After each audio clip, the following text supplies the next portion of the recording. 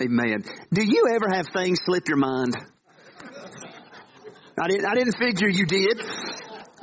We all have things that are really important that we think about, just at the wrong time, and then it slips our mind and we never get around to it.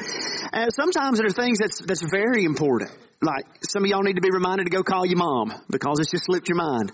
We forget sometimes, or it slips our mind, like need to watch what we eat a little bit. Or we need to save a little bit more money. That stuff just slips our mind. And sometimes our minds have this weird thing that happens where it's not that things slip our mind, but we just never think about it to begin with. You ever have that happen?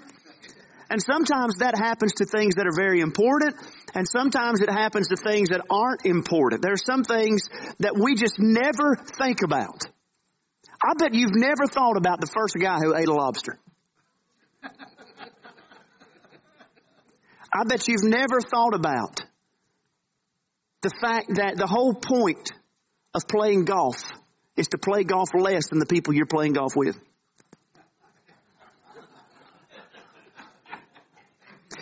I bet you've never thought about that the fact that the clothes, that every garment you own, the clothes on your back, it's nothing but a bunch of strings held together by other strings.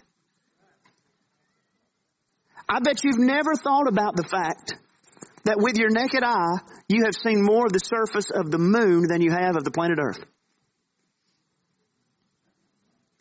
I bet you've never thought about the fact that somebody who is 61 years of age or older has lived through a quarter of American history. That depressed some of y'all really bad just then, didn't it?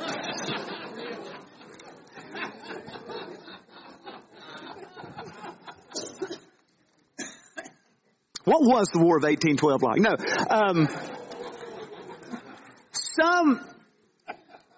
Sometimes we just don't think about things. And I'm sure I would be almost willing to bet that's a great way to start a sermon, isn't it?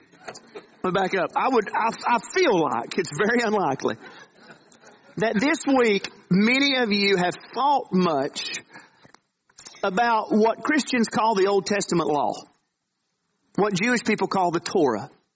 613 commands, thou shalt and thou shalt nots, 3,500 years old that God gave to the people of Israel through Moses, the man of God. I bet very few of you have thought this week about how that affects your daily life. And yet, the Old Testament law of God, given to the people through Moses, is really at the very heart of how we connect with God and how we know Him. I mean, God is the one who gave it. And as we've been studying the book of Galatians on Sunday morning, the question of how we are to relate to the Old Testament law keeps coming up over and over and over and over again. And we may not think about the Old Testament law, but many of us do believe that really that's how we know God, by keeping laws. Maybe not the Old Testament law, but certain rules that we have to follow. And the very reason that some of you are filled with doubt about your relationship to God right now is because you believe that knowing God is all about keeping certain rules. And because you feel like you haven't kept the rules, you wonder, does God really love me? Some of you are going through circumstances and situations in life right now, and you feel like God has abandoned you, and you feel like maybe I did something to deserve this. The reason you feel that way is because you think that the way you really know God is through keeping rules. Well, the Apostle Paul is going to tell us something incredible as we look in the book of Galatians today. He's going to say that we do not know God on the basis of law, but on the basis of promise. Say, what's the difference? Here's the difference, and you have to know this right away. The difference is a law says to you, you do this. A promise says to you, I will do this. Yeah. Do we know God on the basis of a law we keep or promises God keeps? Paul's going to show us that we are not saved by laws we keep, but we are saved by promises that God has kept. And he makes this incredible point beginning in Galatians chapter 3, and we're going to begin reading in verse 15. So if you have your Bible, I want to invite you to stand and to honor God's Word as we read this together. If you're able, Galatians chapter 3 verse 15, and we will read through the end of the chapter. If you don't have a Bible with you today, that's okay. We've got the words up on the screen. I want you to see the Word of God. Galatians chapter 3 and verse number 15. Paul says, now, to give a human example, brothers, even with a man-made covenant, no one annuls it or adds to it once it has been ratified. Now, the promises were made to Abraham and to his offspring. Your Bible may say, and to his seed, but it does not say, and to offsprings, referring to many, but referring to one. And to your offspring who is Christ. This is what I mean. The law, which came 430 years afterward, does not annul a covenant previously ratified by God so as to make the promise void. For if the inheritance comes by the law, it no longer comes by promise. But God gave it to Abraham by a promise. Why then the law? It was added because of transgression, until the offspring should come to whom the promise had been made, and it was put in place through angels by an intermediary. Now, an intermediary implies more than one, but God is one. Is the law then contrary to the promises of God? Certainly not. For if a law had been given that could give life, then righteousness would indeed be by the law. But the Scripture imprisoned everything under sin, so that the promise by faith in Jesus Christ might be given to those who believe. Now, before faith came, we were held captive under the law, imprisoned until the coming faith would be revealed. So then the law was our guardian until Christ came, in order that we might be justified by faith. But now that faith has come, we are no longer under a guardian. For in Christ Jesus, you are all sons of God through faith. For as many of you as were baptized into Christ have put on Christ. There is neither Jew nor Greek. There is neither slave nor free. There is no male and female. For you are all one in Christ Jesus. And if you are Christ's, then you are Abraham's offspring, heirs according to promise. You may be seated. The Lord's going to help us this morning as we look at this great passage of Scripture. Now, just to catch you up, if you have not been with us as we've studied the book of Galatians together, or if you just don't remember, in the book of Galatians, the Apostle Paul is combating an aberrant stream of Christian teaching that is being promoted by a group of teachers called the Judaizers. And they're called Judaizers because they have a Jewish background and they're preaching a very Jewish message that is saying to the church of Galatia, for you to really be a Christian, for you to really experience all of the blessings of God, you need to believe in Jesus and you need to add the Old Testament law on top of that. Now, properly understood, what the Judaizers were preaching is legalism, in the very strictest definition of that term. So roll that word around in your mind for a minute. Legalism. Some of you have heard that word before. Maybe you've heard it. Somebody used the word legalistic to describe a church. And a lot of times we use that term maybe to say a church culture or certain people who are very, very strict. There's a lady that I used to pastor, and she was telling me, she had a question for me recently, and she texted me. And she was raised in churches in West Virginia where women do not wear pants. Women do not wear makeup. Women do not let their hair down, and I think most of them handle snakes. But it's West Virginia. What are you going to do? But she was saying that her sister's church was very legalistic. What does it mean to be a legalist? Well, the definition is really right on the front of the word, isn't it? Legalism is lawism. And properly understood, true legalism is believing that I can earn my spot on God's team because of my ability to keep the law. And we don't necessarily have that kind of true hard legalism today. We're so far removed from Judaism and Jewish culture and Jewish thought that none of us have given probably any thought to keeping the law as it's written in the Bible. Yet there is a tendency some of us have to let a kind of soft legalism creep into our lives, even after we've been saved, sometimes for many, many years. And that is, we start to believe that things like how much we pray and how much we read the Bible and the way we dress when we come to church and certain Christian habits, those things impact how we are loved by God. They determine how much we can be blessed by God. In other words, we think that God really does grade us based upon our performance. Because that's how the world works, right? At every season of life, you are graded based upon how you perform. That's why in school you get grades. When you play sports, you get a score, or at least kids used to get scored when they played sports. Now, we don't want to hurt anybody's feelings, but it used to be there were winners and there were losers who were graded based upon how well they did. You go to work and the paycheck you get every week is a judgment of your performance. We expect that God works the same way, don't we? Now, we do believe that God is good and God is gracious, and so He basically grades on a curve. So if we just give B-level Christianity, He might bump us up to an A-. But basically, the way we perform determines how much God can bless us, how much He can love us. So we don't think about connecting with God on the basis of keeping the law, but we do think that it comes down to our performance at some level. So every time we doubt, wondering if God really loves us, what are we really doing? We are betraying a legalistic kind of thinking. Every time we think maybe God has turned against me because of something in my past, we are betraying a legalistic kind of thinking. Every single time we look down on somebody who is not as spiritual as we are,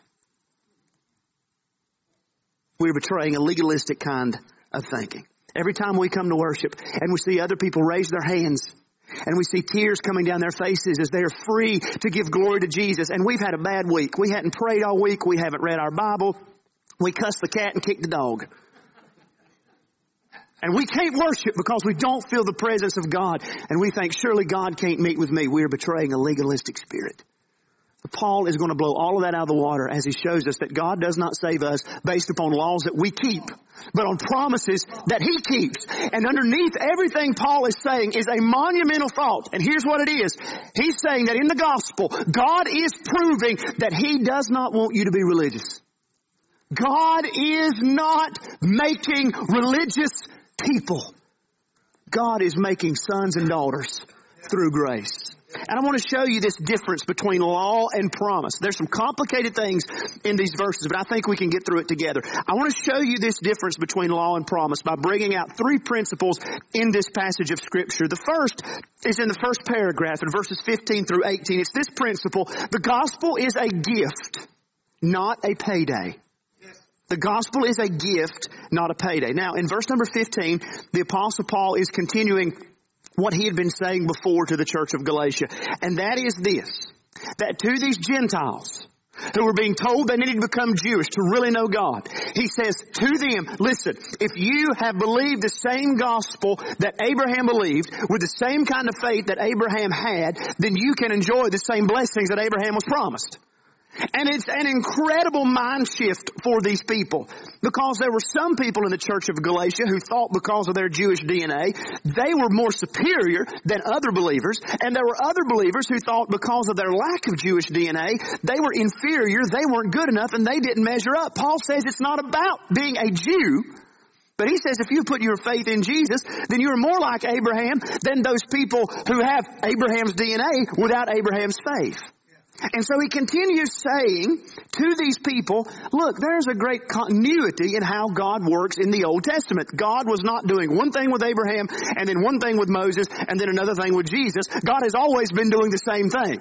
And what God has always been doing is saving people by grace through faith. God has always been coming to sinners who deserve nothing from God but judgment and giving them nothing but blessing. That's all God has ever done. And so now Paul wants to show how God has done this through Abraham. And he begins by giving the example in verse 15 of a man-made covenant. And really the word covenant is the word for will. You know what a will is. A will is an agreement, a contract, a commitment from a person they make while they're alive to give certain things to certain people when they die. You know what a will is. Like you, maybe my whole retirement plan for the future depends on a will. It depends, I'm hoping, I'm praying, man, that there's some rich cousin out there in Luxembourg somewhere, and he's going to cash out, buddy, and I'm going to get it all. But like all y'all, I'm finding out that I'm just kin to poor folk. And so, my inheritance might be a couple of commemorative Dale Earnhardt plates that somebody bought on QFC. That's all I'm going to get. But the idea that Paul's getting at here is that once a will has been enacted, there comes a point, obviously, when the lawyer's reading the will and probate, they're, divvying up the goods. You can't go back on that. You can't change it. Because this is how covenant relationship works. Now, we are at a huge disadvantage today because we don't really think about life in terms of covenant relationships the way they did in the Bible. The only real covenant relationship that we have that exists much anymore, and it's fading quickly, is that of marriage. All of our relationships are built on contracts. We enter into business relationships based on what's good for me. And if we have a contract so that if you fail to hold up your end of the bargain of what's good for me, then I can back out of the relationship or I can take you to court or whatever. But marriage isn't supposed to work that way. You're supposed to stand before God, right? When you get married, or even if it's a justice of the peace, you come together with this other person and you say, I am from this moment on putting your well-being above my own. I'm putting the good of our relationship as a unit above my own personal wants and my personal needs.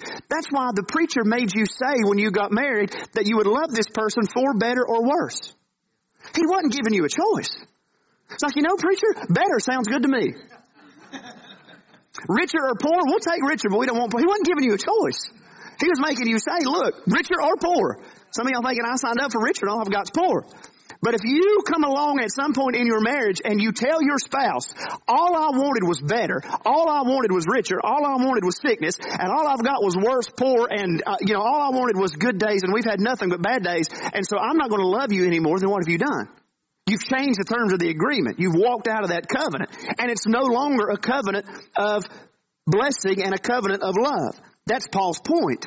That if God started changing his covenant to Abraham, then the whole covenant, the whole system falls apart.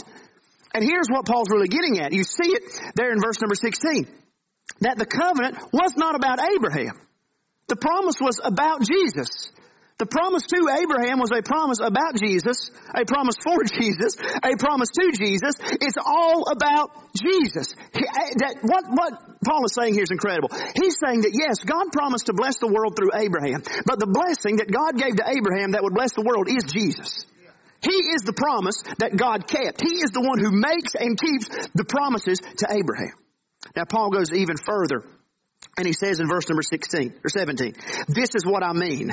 Thank you, Paul, for explaining us, because some of us are having a hard time, I can tell. This is what I mean. The law, which came 430 years afterward, on your Old Testament timeline, you've got Abraham, 430 years later, you've got Moses. The law, which came 430 years afterward, does not annul a covenant previously ratified by God so as to make the promise void. What God did in Moses in giving the law does not undo everything that he did in Abraham. And what Paul is getting at is this great point. He's saying that God either saves us by what we do for him or by promises he makes and keeps for us. There is no middle ground. It's not kind of up to me and kind of up to God. It's not God and me totally working together in sync and in harmony. It's none of that. It's either me doing it or it's God doing it. And there's a great scene from Abraham's life where God gives him this covenant that proves this. So listen to this. If none of this makes sense, this will help you, I promise. In Genesis chapter 12, God had came to Abraham and he said, Abraham, I'm going to make you the father of a great nation. I'm going to bless the world through your descendants. Abraham is in his 70s, has no kids, and you 70-year-olds, you don't need to be having kids when you're that age. Like I've got a 20-month-old at my house and I'm 34 and it's about to kill me. When you're 70 years old, you don't need to be worried about that. But Abraham steps out and says, God, let's go for it. And he follows the Lord. But after a few years, there are no children. There's no hope of any children because they're old people. They're not going to have babies. And finally, in Genesis 15, Abraham says to God, he says, look, you promised me that you were going to give me all these children, and there are no children. He said, I'm going to have to give all of my stuff to my servant Eliezer. And he said, God, why are you not holding up your end of the bargain? Why are you not keeping your promises to me? Have you ever felt that way about God? So God says, all right, Abraham, here's what we're going to do. He said, I'm going to make a covenant with you. And here's how they made these kind of promises back in the day. Here's how kings would enter into agreements. What they would do is they would get all these animals together. And God tells Abraham, here's the shopping list. He says, bring a goat, a ram, a cow, a pigeon, and a turtle dove. And I guess a partridge in a pear tree. They had the whole petting zoo. The whole petting zoo is there. And what you would do back in the day when you would make this kind of agreement with somebody is you would cut those animals in half. And you would lay these animals kind of out in this walkway of blood and guts and gore. And then you and the person that you were making the covenant with, you would walk hand in hand or arm in arm. You would walk through those dead animal pieces in a symbolic way of saying, if I break my promises to you, then I want what happened to those animals to happen to me. That is an attention getter. That's why today we pay $5 and go to the notary. That's, a whole lot easier. So Abraham gets all of the animals and he lays everything out, kills all the animals, lays them out, and he's waiting for God to show up so they can go through the blood and the death and the gore together. And it gets later and later and later, and God never shows up. And then the Bible says Abraham falls asleep. And while Abraham is asleep, he has this vision of this smoking, burning oil lamp. It's dark, and yet it's giving off light. It's shrouded in mystery, and yet it's showing glory. This mysterious thing that Abraham can't even describe, going through the animal bits by itself. And it was God saying to Abraham, Abraham, this promise is not dependent on you. Abraham, I will walk through this by myself. Abraham, I would rather die than break my promise to you. And what Paul does in Galatians chapter 3 is he goes all the way back to Genesis 15. He goes to the cross and he brings it home to us and he says at the cross, God did die to make His promises to you. And God did die to keep His promises to you. So that in Christ, every blessing that God promised Abraham is yours because He walked through death without you, because He offered up His life without you. He is the one who makes the promises. He is the one who keeps the promises. He is the one who brings blessings to His people. So that now every good and precious gift God has to give does not depend on my ability to keep a law. It depends on God's commitment to keep His promises. Paul said that is the way this works. And friends, our standing before God cannot be both. It has to be one or the other. It has to be my saying to God, I will keep this law. Or it is God saying to me, I will keep this promise. Paul just puts it very explicit and very clear in Romans chapter 4, where he asks this question in Romans 4:3. For what does the Scripture say? Abraham believed God, and it was counted to him as righteousness. That's Genesis 15. Paul says, now, to the one who works, to the one who earns his standing before God by his own effort, by his religion, by all the things he does, his wages are not counted as a gift, but as his due.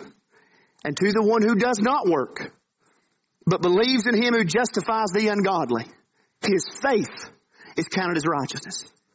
So let me make this as clear as I can to some of you, because some of you are right on the verge.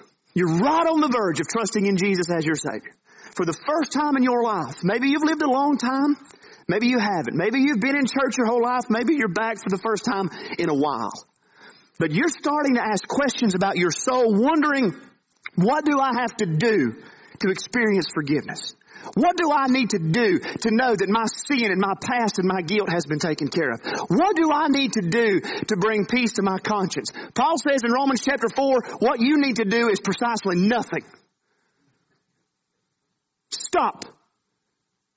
Stop trying to earn it. Stop trying to work. Stop trying to cobble together the good things that you can do to impress God. Quit working and trust Jesus who worked in your place. That's how this works. Paul says God does not save us because we keep the rules. He saves us because God keeps His promise. And His promise to Abraham all of those years ago was that He would bless the Gentiles like us when we believed that same God and believed that same promise and trusted in the true Son of Abraham, that He would bless us through faith.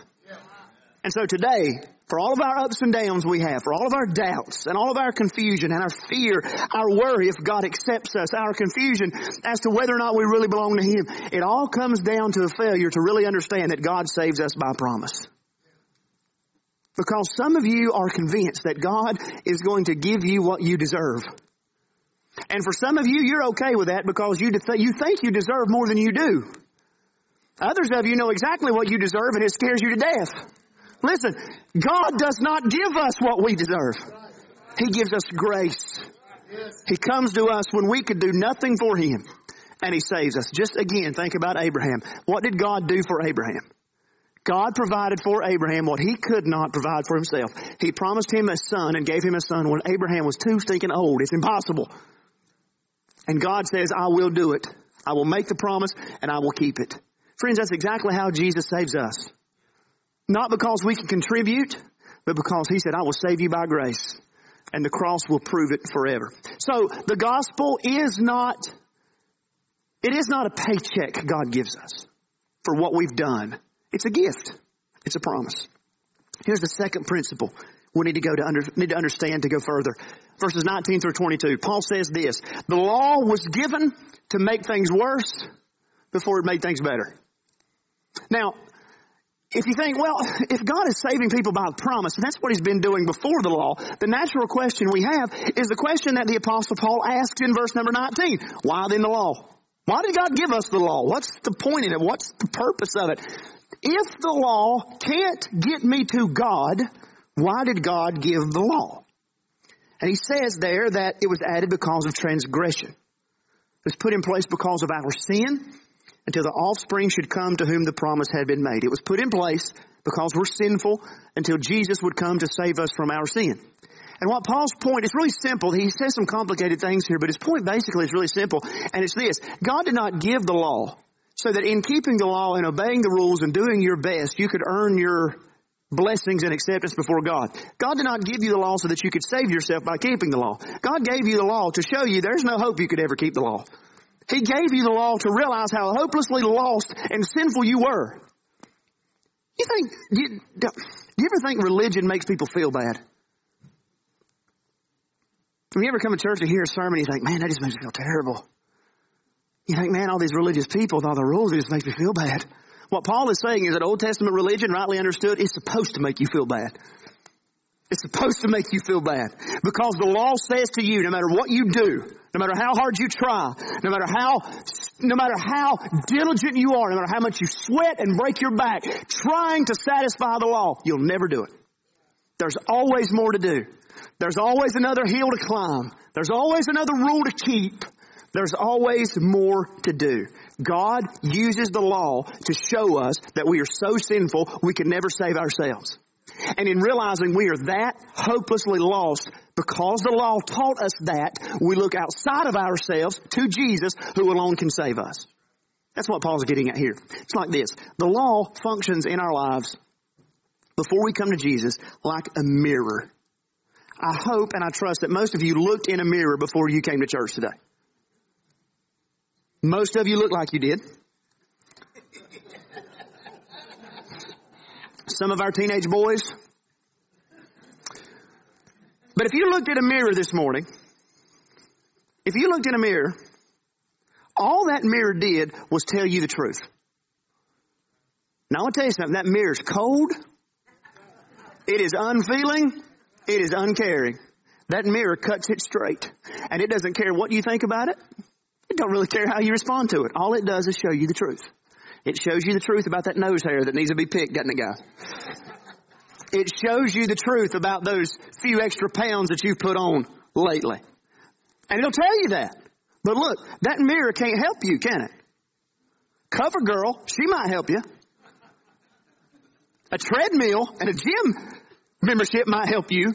But that mirror can't do anything to help you. Paul is saying to us in this text, the law is like a mirror. It shows us our flaws, but it cannot help us fix our flaws. The law was not given. The law was not given by God because God knew you were so great that you could keep the law and save yourself. The law was given because God knew how sorry you were, and God wanted to show you how helpless it would be if you were left to yourself, and so you would feel the guilt and the weight and the shame of being under the law and look to Jesus who could save you. So is the law contrary to the purpose of God? Paul says, of course not. He said the law was given to Moses through angels in verse number 20, but it's not contrary to the purposes of God. Then he makes this statement in verse number 21. He said, if a law had been given that could give life, then righteousness would indeed be by the law. If there was some rule God could give all of us, that every one of us could keep, that in keeping that rule, we would all be made right with God, He would have given it to us. But there is no rule so simple, so important, so easy, or so complex that could ever make us righteous before God. So, well, how do you know that, Brother Jesse? Because I feel like I'm a pretty good person. I feel like, I've done all right in life. And I feel like I maybe could keep this perfect magical rule if God gave it. You know why I know you can never do it? Here's why. I want you to listen up today. Because there was a time, according to the Bible, there was a time in the history of the world when God created Adam and Eve and put them under a covenant of works, that the only thing they had to do to be made right with God, the only thing they had to do was not eat a stinking piece of fruit. That's it. That's it. There wasn't no tithing. There wasn't no church. There wasn't no come and listen to a preacher yell at them for an hour every Sunday. None of that. That's right. Don't eat that piece of fruit. That's it. Now go have a big time. What did they stinking do?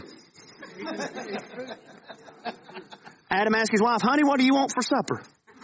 She said, I've been craving fruit salad.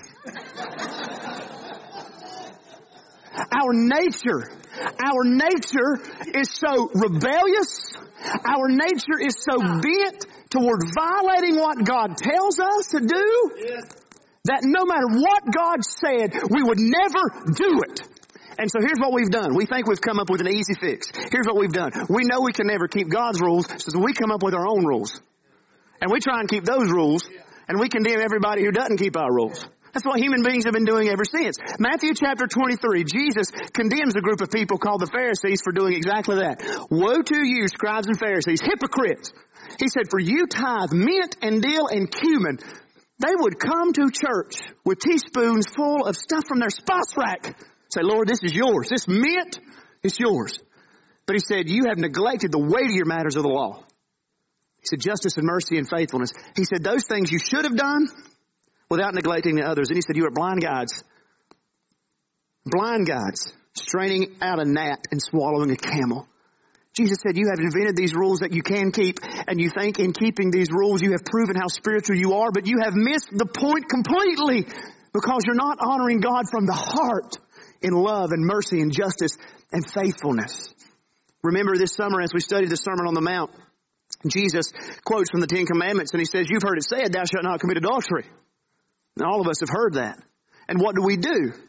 We look at that commandment, thou shalt not commit adultery, and we say, because my body has never committed adultery, I've never committed adultery. That's the way we feel. Jesus comes along and Jesus says to us, if you've lusted after somebody in your heart that you're not married to, you're guilty of adultery. Jesus says there's no law that you could keep that can ever get into your heart, because the problem here is not the law of God. The problem is you. Romans chapter 7, verse number 12, Paul said, so the law is holy and the commandment is holy and righteous and good. The law is good. You're not. Which is why the law was given. Because God in grace revealed His nature, revealed His standards, revealed His righteousness so that you would see how sinful you were, so that you would stop trusting in yourself, and so that you would look to Christ alone to save you, so that you would take an honest, good, hard look at yourself and say, in me there is no hope of salvation. In me there is no hope of goodness, and I need somebody else to save me. And Paul said that somebody, his name is Jesus. And he came to save people just like that, who realize they cannot do it themselves, who realize that they can never be good enough, who realize that they can never earn it, who realize they can never be righteous enough. This is the good news and the bad news of the law. The good news and the bad news of the law is that in giving the law that condemns us, God is showing He doesn't want us to be condemned. In showing us how guilty we are in the law, God is working to save us from our guilt. He's working to deliver us from that spirit of self-righteousness that wants to prove ourselves, that wants to earn our blessing, that wants to take credit for what we have done. God is trying to break the shackles of religion, and He is trying to get us to Jesus. That's why He gave the law. Not because He wanted us to be law keepers, but because He wanted to take rule breakers like us and make us sons. Which is the last principle in this text. And it's this. As Paul finishes, moving into chapter 4, verse 23, Paul gives us this principle. The law is a great teacher, but a terrible savior. The law is a great teacher, but a terrible savior. Paul says before faith came, before we put our faith in Jesus, he says we were held captive under the law, imprisoned until the coming faith would be revealed. We were put in this place, Paul says, where we realized that we could never keep the law on our own, where we knew that somebody would have to deliver us, somebody would have to rescue us, and we never knew who the Savior was. We just knew it wasn't us. Then he said one day Jesus came and we found out it was Him. God has always and only saved through Jesus, His promised deliverer. And then he compares it to being a child. He said the law was our guardian. Maybe your Bible says schoolmaster or tutor until Christ came in order that we might be justified by faith. And what Paul's talking about there when he uses that word guardian is he is talking about a very specific kind of teacher in ancient culture. It was a tutor, many times a slave that would be hired by typically a wealthy family, a wealthy man to teach his sons. And what this slave would do, or what this teacher would do, is this teacher would follow those kids around, everything that they did, teaching them not just the basics of education, reading, writing, arithmetic, and all that, though they would do that. They would also teach them how to behave in society. They would also teach them how to act and represent the family and how to be mature sons who could step into their role in running the affairs of the family. And that slave, even though it was a slave, that slave would beat those kids. That slave would ridicule those kids. That slave would push those kids.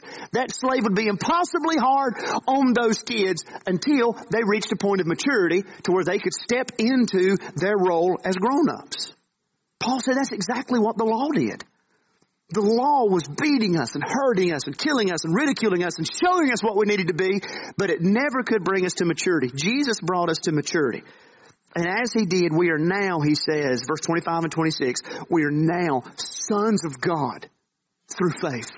We are now full, mature, welcomed sons. This is the crux of the book of Galatians. This is the heartbeat. If you put your finger on Galatians 3, 26 and 27, 28, you put your finger there on the book of Galatians and you will feel the pulse of the Apostle Paul as he proclaims the gospel. You will feel the pulse of God Himself, who does not save us by making us religious, but He saves us by welcoming us into His family.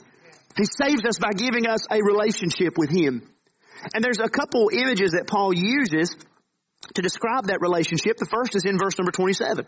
He says, for as many of you as have been baptized into Christ have put on Christ. Now, it's not necessarily clear whether Paul's talking about actual physical baptism that symbolizes the gospel and our relationship with God, or whether he's talking about our spiritual immersion into Jesus. I take it to mean the latter. And I hope that we are Baptists. This is a Baptist church. And we believe in baptism by immersion. We believe that so much that we think that's the only way you actually can baptize and still be baptizing people. Though I will give them credit. The Greek Orthodox and the Russian Orthodox churches, a lot of times they baptize babies and they'll take in little fellas and they'll dunk them. You can go on YouTube and you can look it up. They'll take these babies who are like 2 weeks old and they're just dousing them. It's awesome. So at least they're doing it right, all right? But Baptists have believed so strongly in baptism by immersion that the very first Baptists in Germany, they called them dunkards. We are Sharon Heights Dunker Church. That's what we do. Because if you get saved and come to Jesus, we are going to dunk you.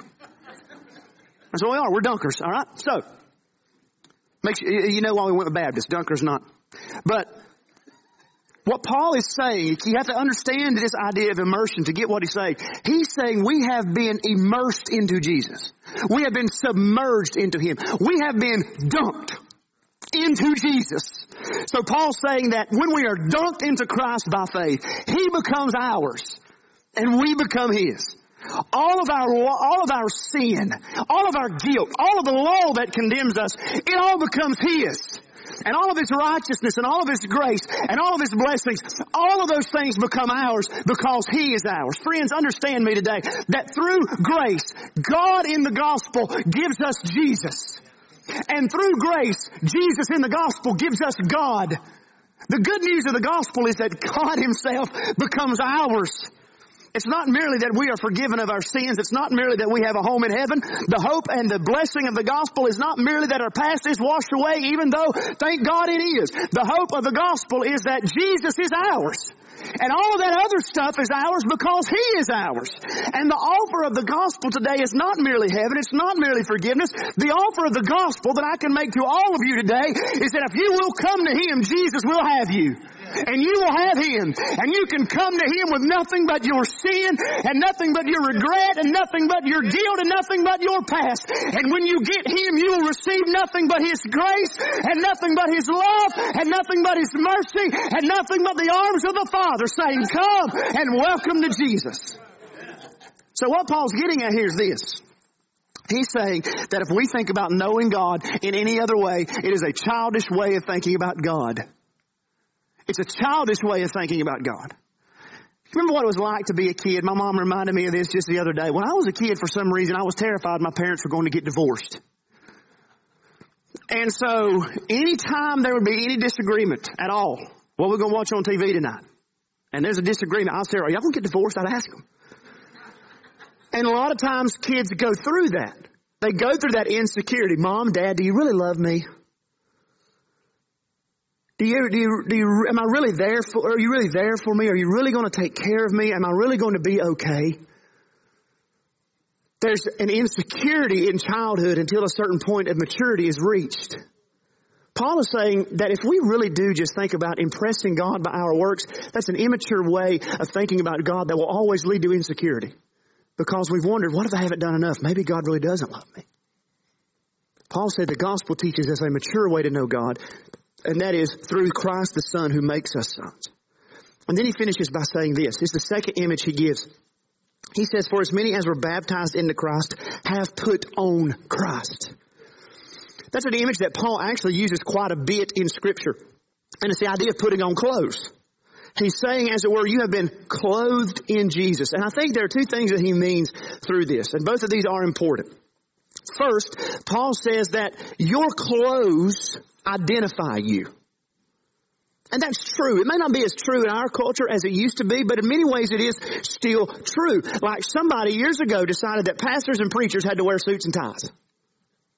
And so that helps identify us for whatever reason. If I ever meet that joker, I'm going to give him the right foot of fellowship. But if somebody shows up at your house tonight and his hat and his shirt and his car says Papa John, you know who he is. His clothes identify him. What Paul is saying that as believers now, Jesus is what identifies us. Now hang on. Now get your head around this. You're not identified by what you used to be in your sin. You're not identified by how good you were on your best day. You're not identified by how bad you were on your worst day. You are identified by Jesus. That everything you used to be is wrapped up and swallowed up in Him, just the way our clothes wrap us up in Him. We're no longer in these categories of worthy or unworthy, but we are totally lost, as it were, in Jesus. He has become our righteousness in the way we identify ourselves. But our clothes, the second reason Paul gives this image, I think, is because you don't think about it, but your clothes are kind of intimate. Like in our building today, my wife's here, my daughter's here, my mother's here. Those are three people that I love more than anybody else in the world. But there's still a sense in which my socks are still a whole lot closer to me than they are. You get what I'm saying? Because they're touching me. They're right on top of me. I'm connected. We are almost attached. Paul wants us to think about our connection to Jesus as being that intimate, but even really more intimate than that. That Jesus swallows up my past. He swallows up my present. He swallows up my future.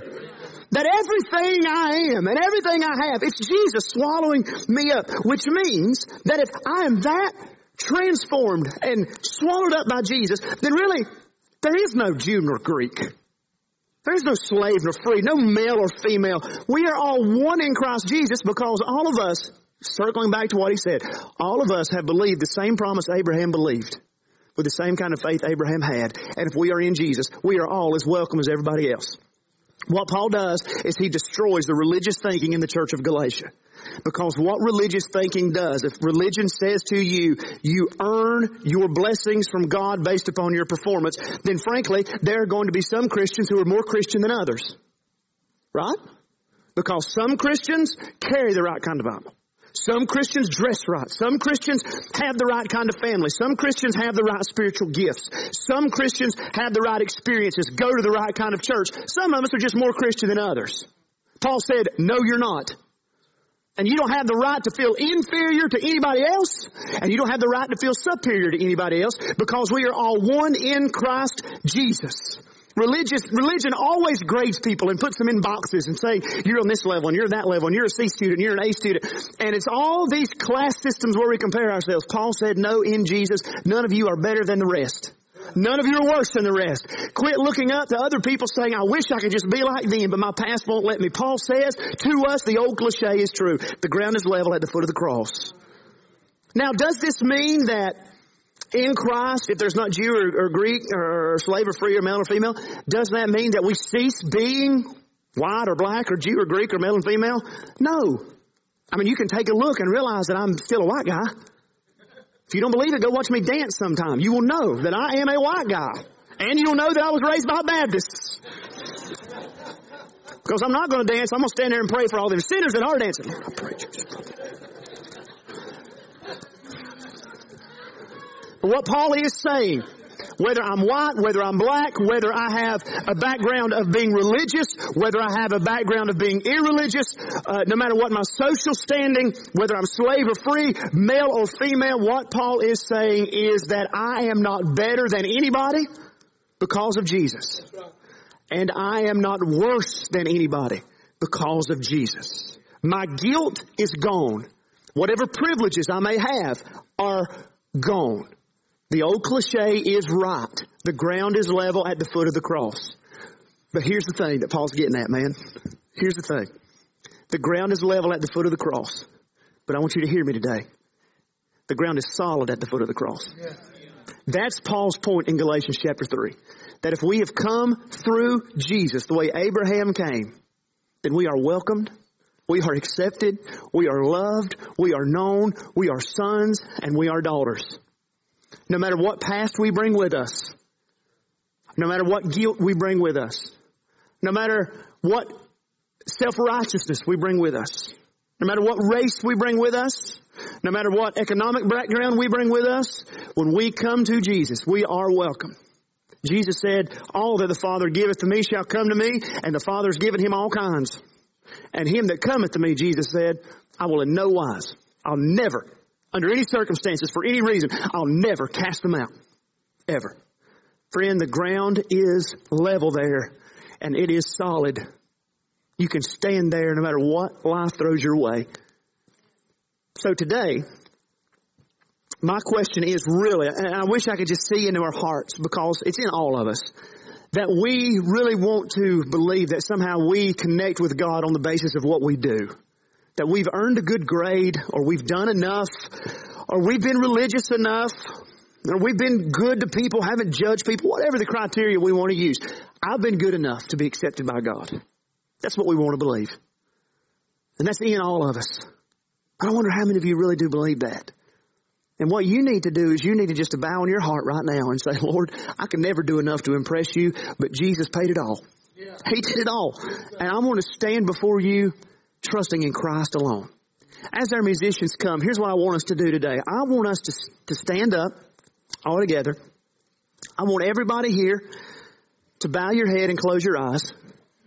I just want to ask you a couple questions. And I'm going to ask you just to be honest with me, okay? And I know how it is in church. Church should be the easiest place in the world to be honest, shouldn't it? But for some reason, man, it's hard to be honest here. We have to feel like we have to play a part and look a certain way and all this kind of stuff. But I'm just going to ask you just to be honest, with nobody looking around, please. Everybody's head bowed, everybody's eye closed. I'm not going to ask you today whether you're lost or whether you're saved. I'm not going to ask you today whether you're going to heaven or hell. I'm going to ask you this. How many of you can look in your heart and say, in my heart, I'm just too religious? Because I judge other people, I judge myself. I'm filled with doubt, wondering if I measure up. I don't have confidence that God loves me every day, because sometimes I screw up and blow it, and I feel like He may have cast me out. How many of you are just too religious? Would you put your hand up? I see a couple of you putting your hands up.